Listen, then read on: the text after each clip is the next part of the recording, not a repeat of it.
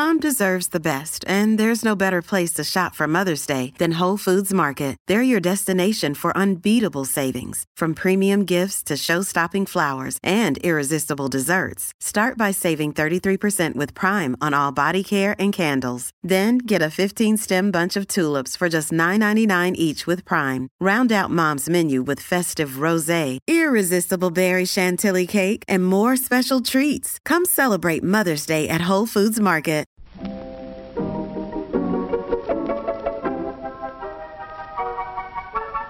Maybe it's just that you don't know how to use social courtesy. Oh, that's old-fashioned. Watch how Lizzie Post and Dan Post-Senning act as host and hostess. They know that courtesy means showing respect, thinking of the other person, real friendliness.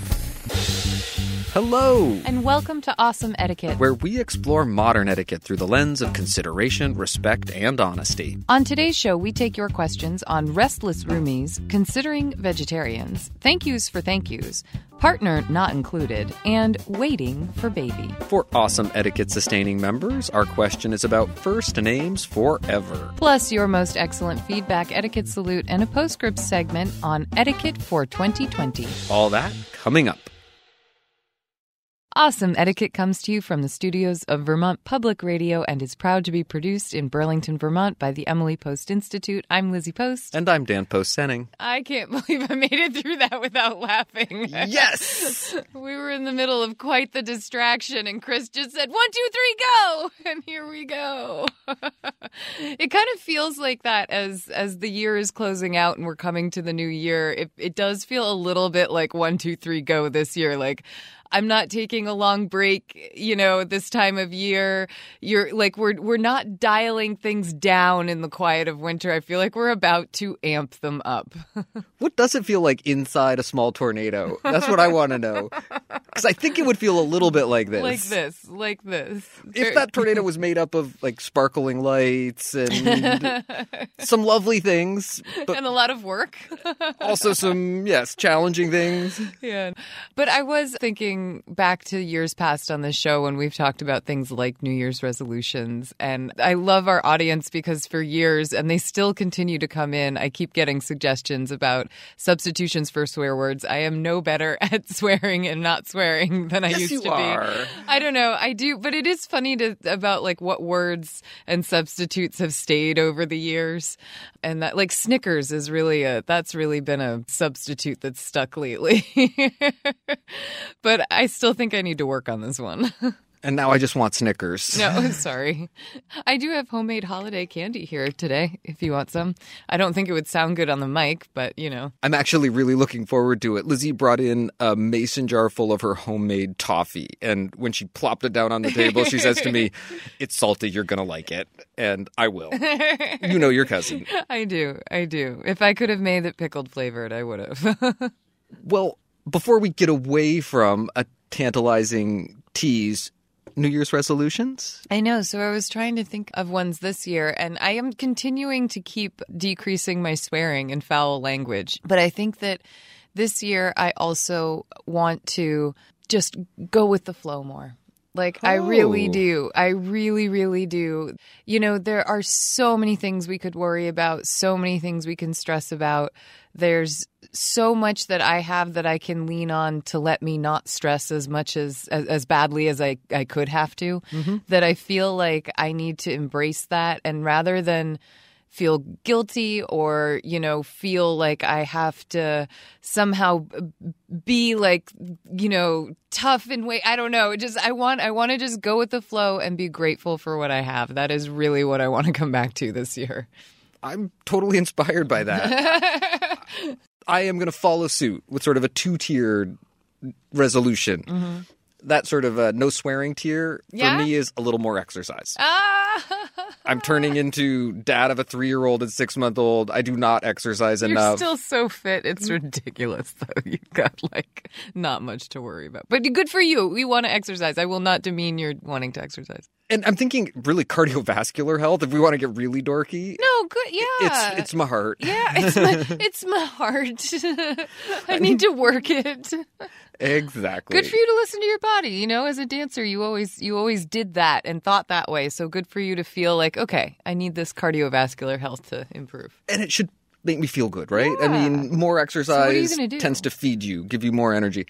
I don't know yet. You want to run with me? Do you want to run with me? We No. could go. Oh, okay. That is how that plays out in reality. You know, you all hear us give this sample language that's so like interrupt, nice, and shut kind. it down. No, But really, no, that's how we are in real life. Good job confronting the issue head on with an honest answer that I could appreciate. I've been playing with the idea of a personal trainer. Yeah? Just playing with it. Why? I'm not quite ready to go there yet. Isn't it all a little bit about letting someone else take some responsibility for the motivation?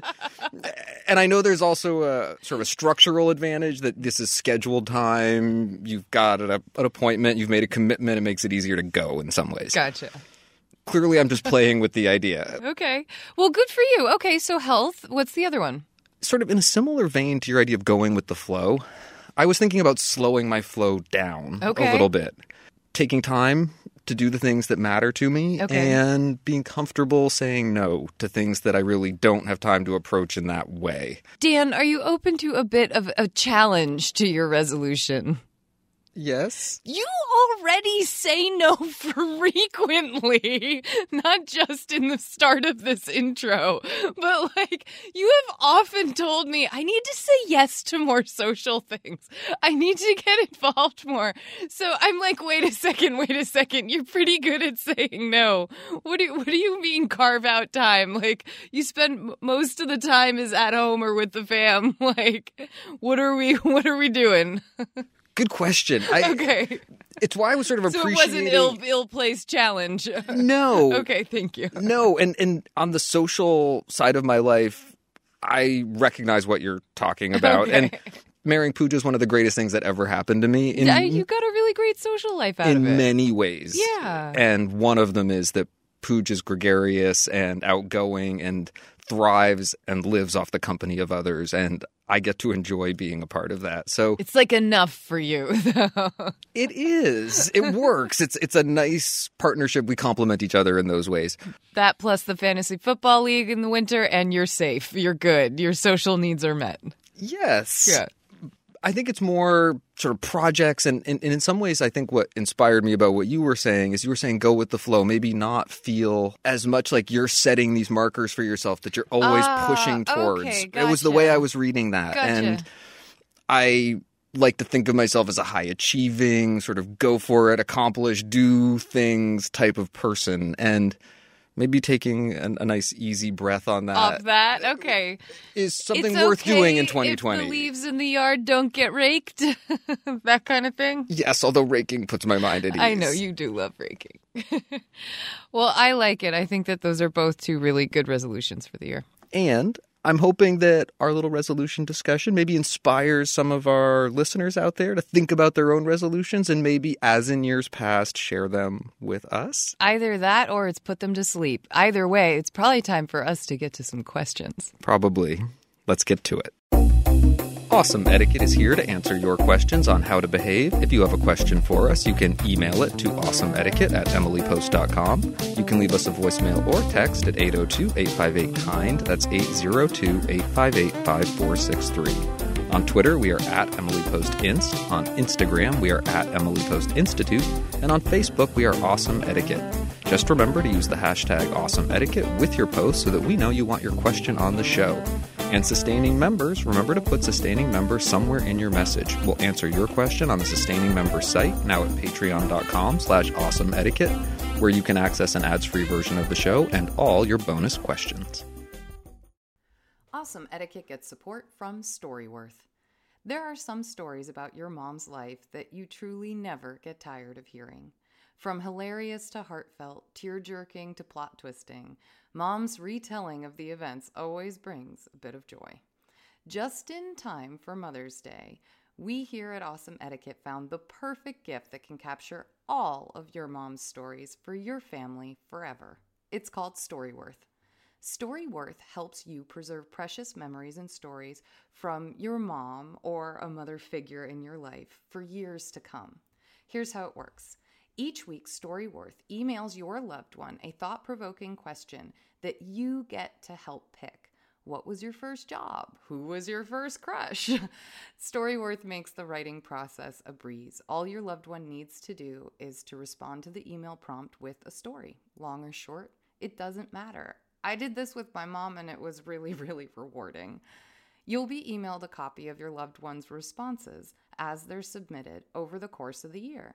You'll get to enjoy their retelling of the stories. Some you probably already know, or maybe the ones that you're surprised by, you haven't heard before. After that year of fun discovery and reminiscing, Storyworth compiles your loved one's stories and photos into a beautiful keepsake hardcover book that you'll be able to share and revisit for generations to come. You can even keep a copy of the book for yourself. Give all the moms in your life a unique, heartfelt gift that you all will cherish for years. Storyworth. Right now, save $10 on your first purchase when you go to storyworth.com/manners. That's Storyworth, STORYWORTH.com/manners. It's manners with an S, to save $10 on your first purchase. And now, back to our show. Our first question is titled Restless Roommate. Dan and Lizzie, hello! I found your show a couple of months ago and have been listening to it nonstop ever since. They are particularly wonderful to listen to on my long drives home from college. I am so thankful for the work you are doing to promote etiquette to others. A few weeks ago, I found myself in quite the predicament with my college roommate. I live on campus in a suite-style dorm, 2 double-occupancy rooms with an adjoining bathroom. One Friday evening, I came home to find my roommate with her boyfriend and one of our suite mates in our room. It was around 10 p.m., and since I had had a long day, I began getting ready for bed rather quickly once I got there. More importantly, I had to be up at 5:45 a.m. the next morning to drive home. I usually drive home on a Friday afternoon rather than a Saturday morning, but this time that was not an option.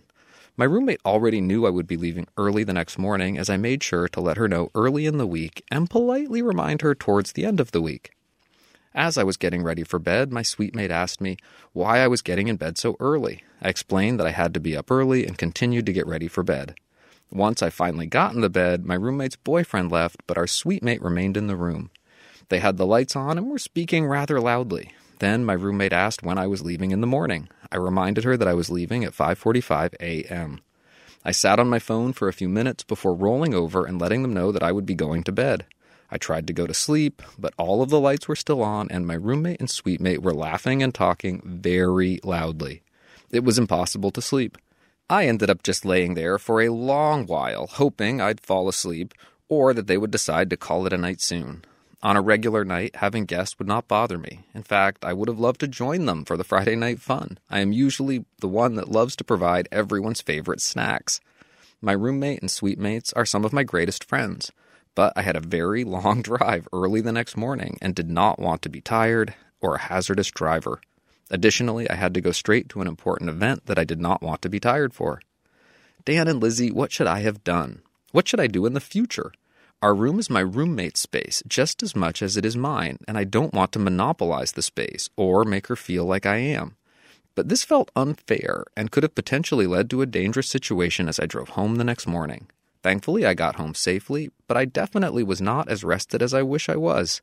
Thank you in advance for your help. I know you will help me see how I could have approached this situation with consideration, respect, and honesty, and help me find a graceful solution for the future.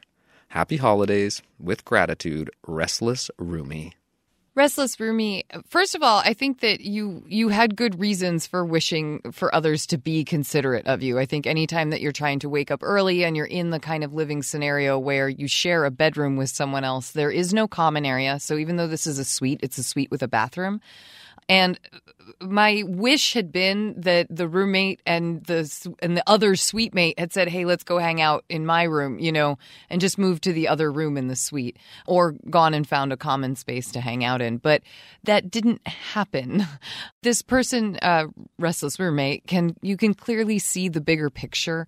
You hear them doing this when they say things like that they know that this is their roommate's space too, and on any other night they would have liked to have joined in. You know what I mean? Like, you can hear that in the question as it's being asked. But what I'm not hearing here is any point where restless roommate actually asked, hey guys, could you take the conversation somewhere else? I have to be awake at 4 a.m. or 4:30 a.m. in order to be on the road by 5:45. I think that's where we're missing that next step in etiquette, right, Dan? That direct ask is certainly the next step, as this tiered approach doesn't work. The mention it at the start of the week, remind at the end of the week, night of, give the nonverbal cues, get ready for crawl into bed. I think you're in really good standing with that direct ask. I want to go back to the root here and address this idea of the shared space. Yeah. Ultimately, this is a shared living space, but it's a shared sleeping space.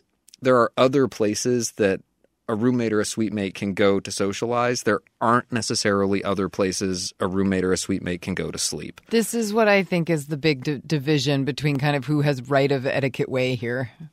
I agree. And those practical concerns put you on good footing when it comes time to say, no, I really need to carve out this time for sleep. And the fact that you don't make these asks for arbitrary reasons or just whenever you feel like it, and that there are even times where you would play along or join in the fun just because you could.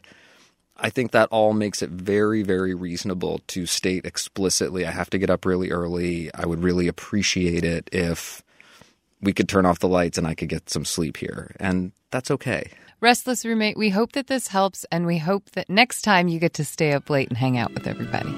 And most important, your day starts right and stays right.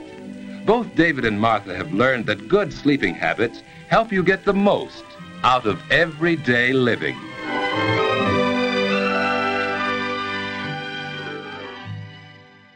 Another day is here, and you're ready for it. What to wear? Check. Breakfast, lunch, and dinner? Check. Planning for what's next and how to save for it? That's where Bank of America can help. For your financial to-dos, Bank of America has experts ready to help get you closer to your goals. Get started at one of our local financial centers or 24/7 in our mobile banking app. Find a location near you at bankofamerica.com/talktous. What would you like the power to do? Mobile banking requires downloading the app and is only available for select devices. Message and data rates may apply. Bank of America NA, member FDIC. Our next question is about considering vegetarians. Hi, Lizzie and Dan. Thank you so much for continuing to provide such great content. I listen to the podcast every night while making dinner, and it's been a lot of fun to catch up. Speaking of dinner, I have an etiquette question pertaining to dining with friends who do not eat meat. I live in D.C., where a lot of restaurants are all about shareable small plates with a mix of veggie options, healthy options, gluten-based options, and gluten-free options. You get the idea. It's a great solution for dining with friends who are vegetarian or vegan, but I always feel a bit awkward at the end of the meal when the bill comes. Presumably, when friends are sharing plates and everyone has a little bit of everything, it's easy enough to just split the check in equal ways. However, when you have someone at the table who perhaps only partook in the veggie options, which are generally significantly less expensive, it doesn't seem appropriate to ask them to chip in for an equal share of the check at the end of the night. On the flip side, I hate the idea of going through the check and itemizing what each person had and then leaving the server to sort through everything. What do you think the proper etiquette is here? Should the person with the dietary restrictions ask to be on their own check at the beginning of the meal? Should they just chalk it up to the cost of doing business and pay an equal portion of the bill? Or perhaps they pay their portion, but the rest of the group leaves the tip? I'm curious to hear what you think. Happy holidays, and thank you, as always, for helping us live with a sense of consideration for others. Maureen. Maureen, I love your sense of consideration here. This is such a great question. It's not that someone challenged you and said, oh, I don't want to have to pay this, or at least that's not what I'm hearing. You're aware of what's going on and how it impacts different people. I want to play out this scenario in a little more detail. I think there are some times where it is just the price of doing business, and it's easier for everyone just to split the check. And I want to give you some ways of thinking about that where that idea works. It's also true for people that eat meat or omnivores that sometimes they'll order a couple vegetarian options that they wouldn't necessarily have ordered on their own and don't eat a lot of. So that sometimes the presence of the vegetarian means that the person who eats meat is also chipping in for things that they wouldn't necessarily have ordered or didn't eat as big a share of.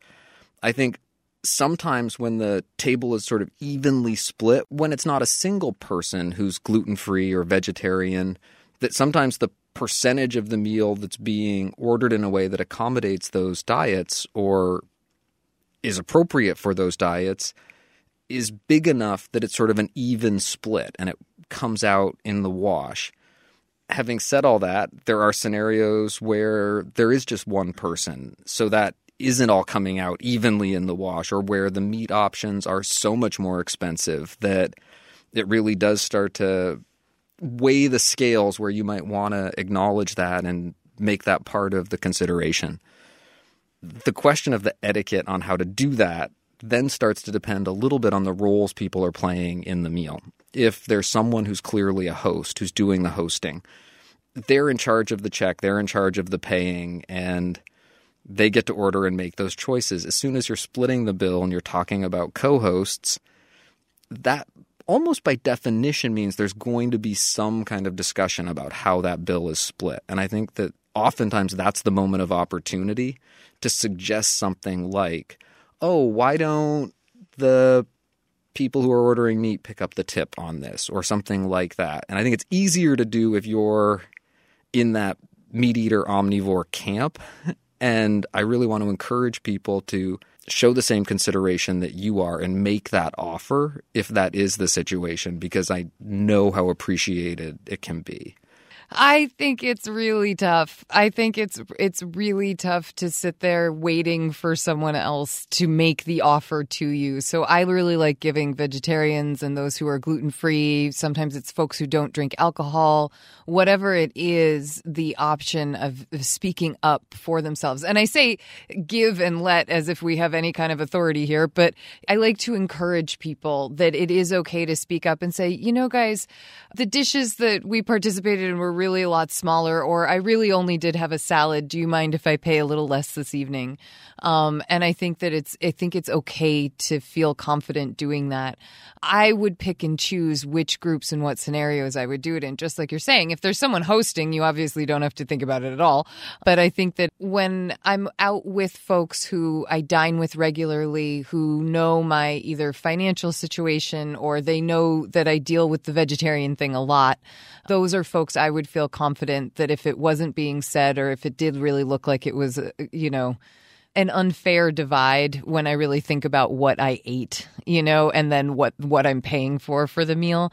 As long as it's not someone else's birthday or like a celebratory type event, I would feel comfortable, I think, speaking up. I like that distinction about a celebratory event or something where people are picking up that shared tab for the benefit of someone else, a guest of honor or someone. Exactly. I'm curious what your thoughts are on asking for a separate check. I like it. Is that antisocial? No, I don't think so at all. I think actually, I honestly thought that was a great solution that we don't often talk about. But just from the get-go saying, you know what, I've got dietary restrictions. Do you guys mind if I have a separate check? It just makes it easier in the long run. I think that's really good. I think where that can get awkward is when your meal gets placed down a part of the family style meal, and then all of a sudden, like, your veggie dish or your gluten-free dish is consumed by the rest of the table and you really only got like an eighth of it. Like that, I think I would be careful to not let that scenario happen. But practical concerns, as always, rule. And if the way the table is set up, if the type of cuisine that you're eating really dictates that everything's going to be shared, the portions come out and they're not single-size portions, or as in a tapas where they're actually not big enough shared, and you really need lots and lots of them, it might not be as practical to do something like that. So pick your time and place for sure. As somebody who is in the I eat anything camp, I would encourage you to look out for your friends when you are at the table. Make sure that when you have to order things for dietary restrictions and you are sharing a meal, that people really get enough. Check in with your friends because it's considerate. And if you are someone with a dietary restriction, it's okay to speak up and it's okay to ask for a separate check from the get-go. Maureen, thank you for this question. I hope that your example of consideration serves as an inspiration for others. We're going to find out many things about sharing with others. Do you know what we mean by sharing? Do you know what kinds of things we share? Do you know why we share and how we share? This episode is brought to you by Reese's Peanut Butter Cups. In breaking news, leading scientists worldwide are conducting experiments to determine if Reese's Peanut Butter Cups are the perfect combination of peanut butter and chocolate.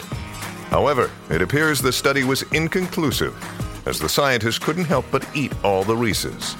Because when you want something sweet, you can't do better than Reese's. Find Reese's now at a store near you. Our next question is titled, Thank You for the Thank You for the Thank You for the Thank You. Good morning. Over the summer, a friend of mine asked if I could help her with her son's upcoming October wedding, decorating the rehearsal venue, directing the wedding, and making sure all things for the wedding went off well. As a friend, I, of course, told her I would be happy to help. Over the next couple of months leading to the wedding, we met a time or two. We arranged for the table decorations for the rehearsal gathering, decorated the rehearsal venue, decorated the reception. In other words, much time and energy was put in pre-wedding and wedding day. The wedding was a success and all went well. I received a hand-delivered thank you card with cash included in mid-December during our annual Christmas get-together. As a friend, I was doing a favor, so no money was expected or desired. My question is this. Do I send a thank you for the thank you note and monetary gift? Thank you for any assistance you may provide. Sincerely, Janet. I think that because this thank you that she's giving you came with extra and unexpected money, that you probably do want to write some kind of a thank you for it. It sounds like you were able to do this in person, but I don't know if the envelope was opened and the money discovered in person or not. I was sort of looking at a similar etiquette point. Did you have a chance to thank them for the unexpected cash? I think if you did it in person, a written thank you for a thank you and gift becomes less necessary from an etiquette perspective. We often say you don't thank you for thank yous. Yeah, right. But big exception, if there's a gift that's part of that thank you that you haven't thanked someone for in person, usually a mailed situation, that then it is appropriate to reach out and thank for the gift because it lets someone know it was received. I also just can't leave this question without saying, Janet, I'm applauding you for all of the work that you did. It sounds like a lot went into this wedding. I know how much is involved in wedding planning and how much it means to people. And to have people step up and help out like that, for sure. It's really incredible that you did this, and I'm glad that the people that you did it for were so appreciative. Yes, everywhere you go, people talk about thoughtfulness. Well, just what does thoughtfulness mean? How does it fit into your everyday life? To discover some know-how about thoughtfulness, let's follow Jane Proctor into her home.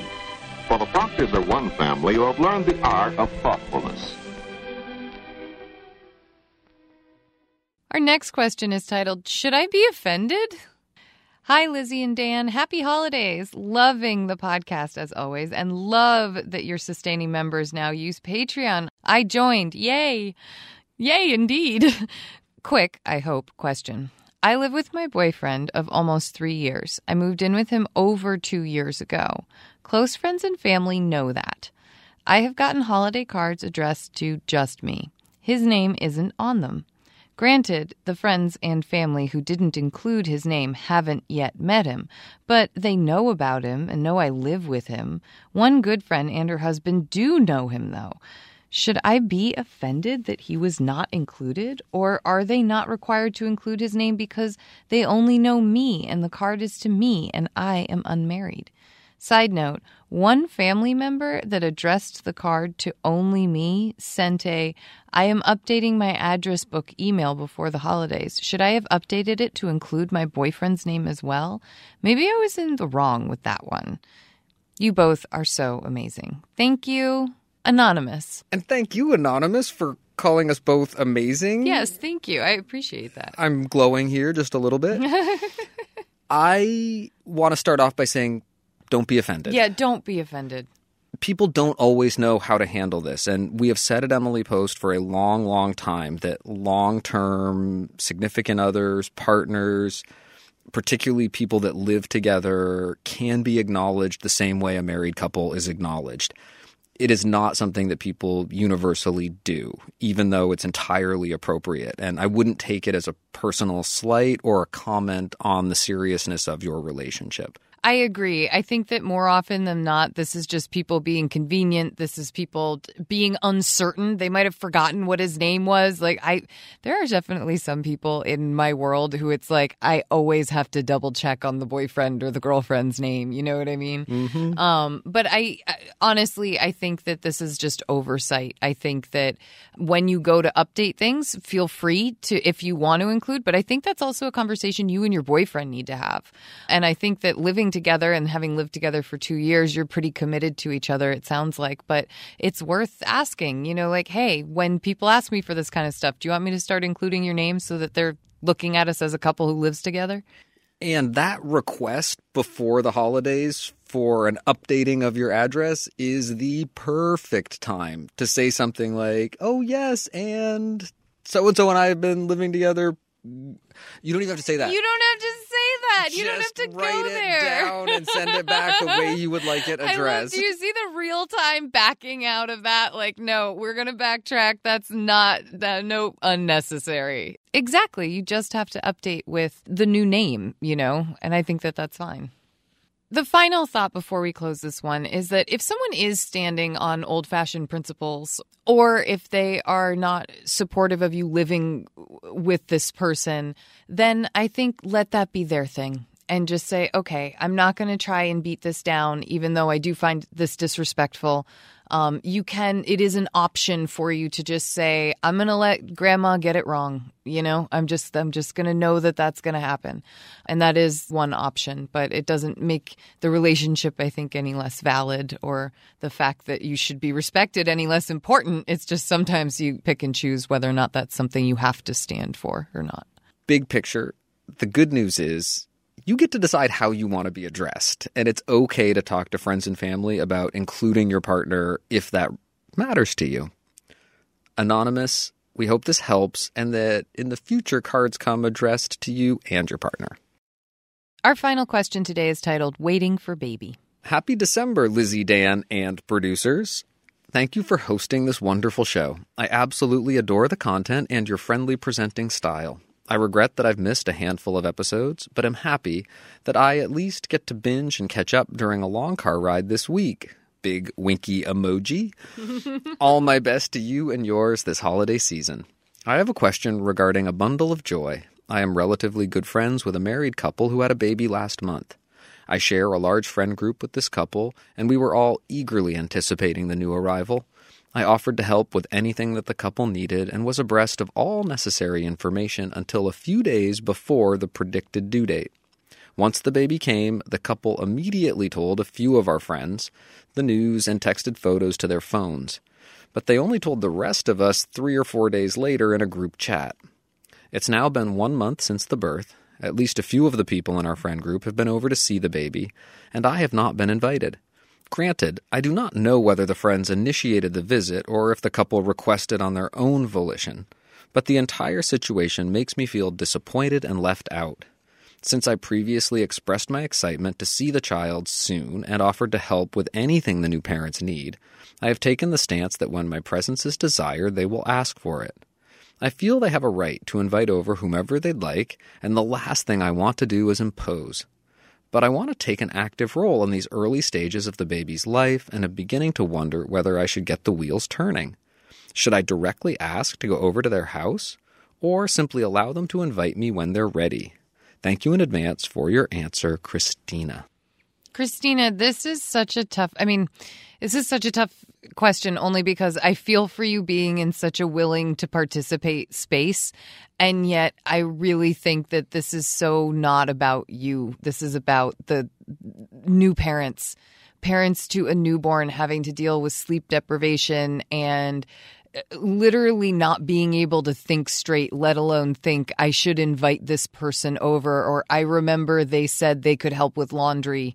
You know what I mean? And it's like I have met so few parents who actually take you up on the offers that you suggest on ahead of time, unless you're literally like someone's sister or brother or cousin, like, or next door neighbor. And even then, it's oftentimes difficult to figure it out and organize those visits in a way that is meaningful or significant for anyone. That you feel good. Exactly. And I think a lot of parents too, when they get the chance for any kind of a break, they welcome it, but they also welcome the chance to not have to entertain, not have to feel like they have to put anything on. And even if you don't expect anything, even if you expect to go over and just lend a helping hand, sometimes trying to coordinate that is like too much. And so people just lean on the people they're already in communication with, like their mom or, a particular friend or something like that.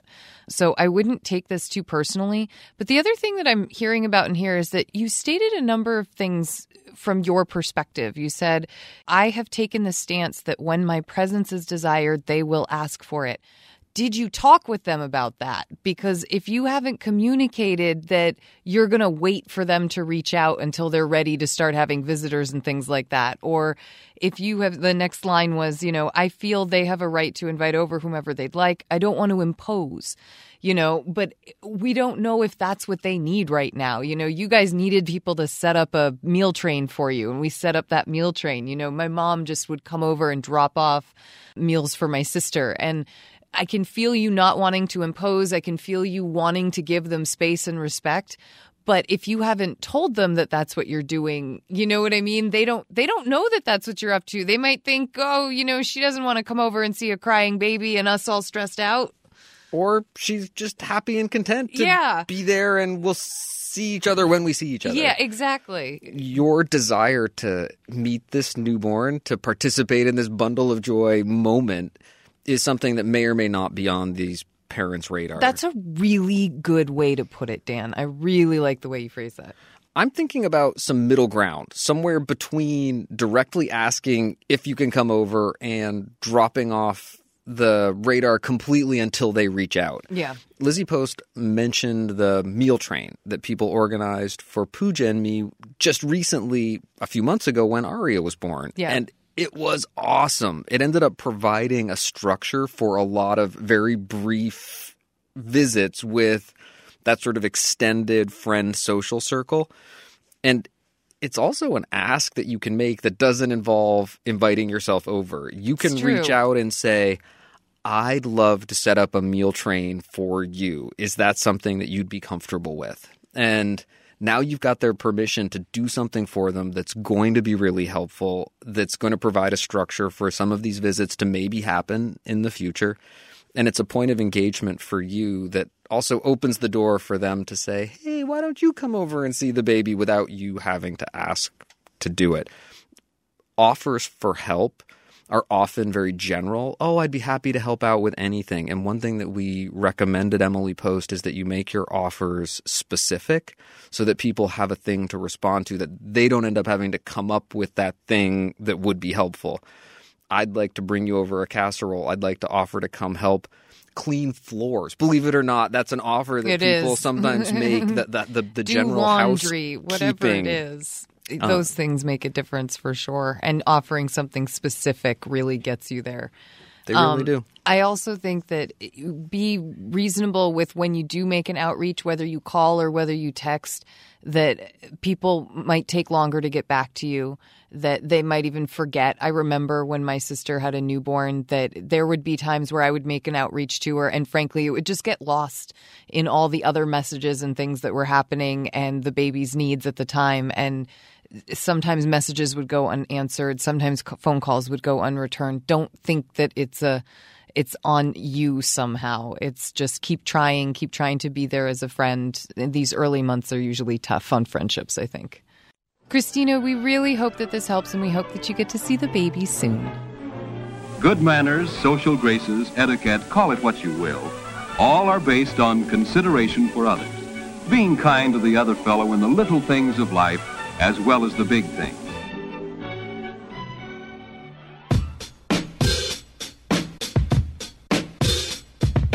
Thank you for your questions. Please send us updates, comments, or feedback on our answers to awesomeetiquette@emilypost.com, or you can leave us a voicemail or text at 802-858-KIND. That's 802-858-5463. On Instagram, we are at Emily Post Institute, and on Facebook, we are Awesome Etiquette. On Twitter, we are at Emily Post Inst. Just use the hashtag Awesome Etiquette in your post so that we know you want your question on the show.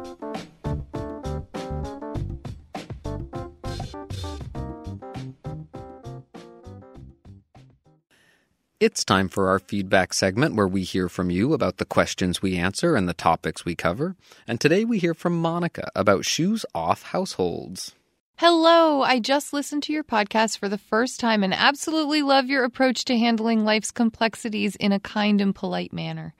Welcome to the podcast, Monica. My plan is to join the Patreon and start listening to all the episodes, but here's a quick comment as I just finished listening. I'm Indian American, and it is definitely in our culture to take shoes off in the house. I loved your comments, especially the idea about having a nice place to sit in the foyer or entryway to make it easier for guests to just sit and take their shoes off without dropping their flowers, hostess gifts, etc. Genius!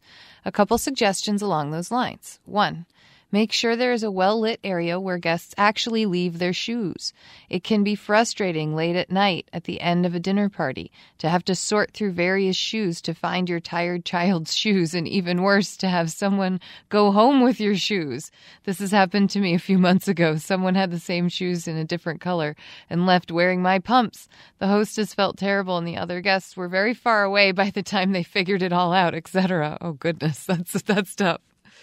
So now for my own parties, I even leave Sharpies and plastic bags so guests can throw all the family shoes into a labeled bag. Maybe it's a bit over the top, but it works. 2, slippers are good, but shoe covers also work for tradespeople who obviously don't want to take their shoes off.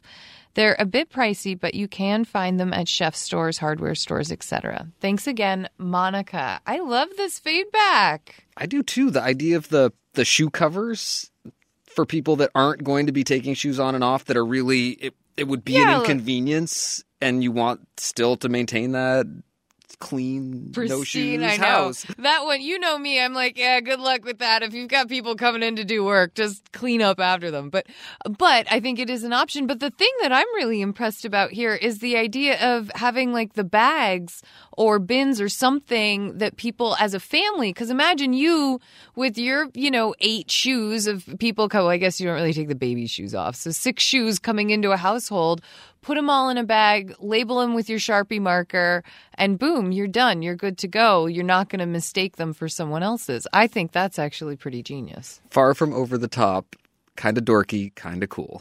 Thank you for sending us your thoughts and updates. Please keep them coming. You can send your comment or update to awesomeetiquette@emilypost.com or leave us a voicemail or text at 802-858-KIND. That's 802-858-5463. It's time for our postscript segment where we dive deeper into a topic of etiquette. And today we're going to talk about dreams for the new year. I was feeling a little poetic when I was writing. No, I'm just kidding. Dreams for the new year. I feel like this would be a good time to talk about what we're going to be working on in the new year. We've got a bunch of important projects, I think, that are coming up. I also think it's just a good time to talk about etiquette for 2020. I mean, it's what we're going to be talking about this in the Today Show segment, which I'm really excited about, but it's also the perfect time. We're looking ahead. You and I are figuring things out for the company. Like, why not? Why not just go for it? I'm leaning forward in my chair because I'm excited about this postscript. I think the best etiquette questions are about the future. I think that sort of ruling or judgment on what has come before, there's some value to it. It's a worthwhile exercise to think about and engage. Yeah. But I'm always the most interested in questions that are anticipating things that are coming. I'm going to be faced with this solution. I'm trying to figure out what to do. Or more broadly, I'm faced with this situation or this problem. What am I going to do? How am I going to handle it? To me, those are the really good questions. And more broadly, what's coming up? What are the trends in etiquette? Is something that has fascinated me since I started this work 10 years ago. Yeah, how can you not, right? For sure. For me, it's the projects. Like as many of you know, we are embarking on working on the next edition of Emily Post's Etiquette, and that has brought up so much just in the very starting of that project and in thinking about what that book will be and in starting to propose what the actual content and layout of that book and what its structure will be. It flexed my brain in so many ways in terms of what is etiquette? What do people want to talk about when it comes to etiquette? What do they think etiquette is? And we talk about that kind of stuff a lot around here. We especially talk about it in our interviews when we do media interviews. But I feel like it's really different. Like I feel like a really good time to take the temperature. And we have this wonderful audience, you, the awesome etiquette audience, who we have listened to and interacted with for the past 5 years. That's a long relationship to be looking back on. I was going through the other day the inbox for Awesome Etiquette, and a lot of the questions that we've used on the show are then all categorized into, what type of question were they? What are they about? And just seeing how much for 5 years people aren't sick of talking about thank you notes or certain dining etiquette questions or questions about co-hosting or showers or gifts, that these are things that they still concern us, they still matter to us. And that when you all think of etiquette, this is where your brain goes to. It doesn't immediately go to how do I handle that difficult political conversation at the table. A lot of the times it goes to this immediate thing that I often probably face 2 or 3 times a year, but I just get nervous and I want to make sure I get it right. And I kind of like that for as broad as etiquette can be for Dan and for myself when we're out teaching it and talking about it regularly, that there's kind of this home base that etiquette really is about treating people well, interacting with the people in our social circles and our families and our businesses well, and how can we do that, and what are the points that really make sense for us to do that in. So keeping in mind that the playing field for etiquette is human interaction, is that interpersonal space that we share in very immediate and meaningful ways. What are you seeing? What are some of the content areas that you're thinking about as the new frontier for etiquette in 2020, and maybe less about the way traditions have changed and evolved, but more about what are we looking at that we anticipate is going to be the new playing field for these interpersonal exchanges? I don't know about the playing field, but the topics that I think we're going to hit on are, definitely the 3 that you and I have talked about that we know are coming, that we're excited to be working on. Well, maybe not the 3rd one, but the first 2 for sure. Gender and courtesy around gender and gender identity and how people want to be titled and what pronouns they prefer to use to identify by. And just those types of things are definitely going to impact our advice on those categories, just simply because we are going to make sure that these are included. And I think that that's really important, and getting to see that not just in a section that describes the how-to, but getting to see it play out in examples throughout the book. I think that's something we've always been really concerned with, is making sure that our examples aren't just names like Bill and Sally. That's something that we've worked hard on in our books up to date, and I think you're going to see that continue as we also embrace things like mix and they, and we see that as important moving forward. One of my favorite discussions to have with seminar audiences, particularly audiences that have requested discussions around non-binary gender identification, how trans people are addressed, is a discussion about chivalry and how the very concept of chivalry began and how it changed and evolved over hundreds and hundreds of years, and how it will continue to change and evolve. I am absolutely fascinated about this topic and where it's going. Another area that we know is coming is the question of privacy and tech. Mm-hmm. Just this fall, we started to get interview requests, people wondering how to handle Alexa in the home, mm-hmm. or other microphone voice-activated technologies that are potentially listening to our private lives and private conversations. I was house sitting and the Alexa unit started. I didn't know that it was there and that it was on, and it started talking to me. It was like, I sense there's a new person. It did something strange and it asked me who I was. And I was like, no, I'm unplugging you.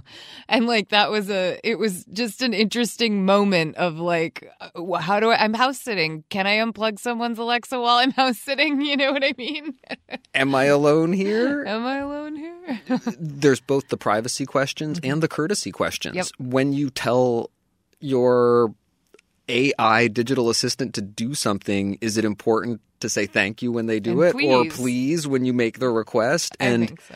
If you don't, does it start to reprogram your own brain? Does it have psychological harm? Does it cause psychological harm? Or are there benefits to being polite with a machine that isn't necessarily appreciating it the way another human is? These are fascinating questions, and I think they're going to come up more and more and more. That and the video camera and any kind of home surveillance stuff, you know, do you have to tell guests like that those types of things? I think you're right. It'll be interesting to see where they settle. I think the one that no one is looking forward to, but you are going to hear us discuss, and you've heard us discussing it more and more in the media lately, has been the issue of political etiquette and having etiquette around how we talk politics. We've always tried to be really considerate of the fact that our audienceship has a lot of different viewpoints in it, and we're going to continue to maintain that consideration. But we also know that there are a lot of conversations that people are struggling to have, that people want to have but are afraid to have. And there are conversations that people want to know how to exit. And the more that we can not be afraid and talk about these things and say there are solutions, and the better practice we can get at actually using these solutions, I think the more you're going to feel that tension in our national discourse sort of dissipate a little bit and ease a little bit. So that's a little bit of what we see coming as the ball drops this New Year's. Definitely keep half a brain or a portion of your brain thinking awesome etiquettely. We'd be so curious what your thoughts are about 2020.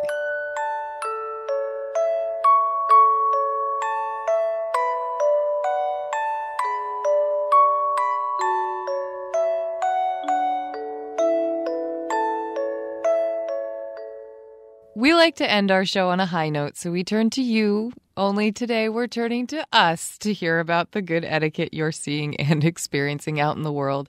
It can come in so many forms, and for us, one of the biggest forms it comes in is through this show and through your participation and your support of awesome etiquette. We really want to salute you, our listeners. Thank you, thank you, thank you for everything that you do to make this show happen. We say it as often as we feel comfortable bringing it up, but there would be no show without you, and we so appreciate everything that you do to keep this show alive. Your questions, your enthusiasm and encouragement that listening to a show about etiquette actually makes you think and behave differently, or it makes you laugh, or it makes you scream and say, no, you're getting this wrong. You're forgetting this perspective.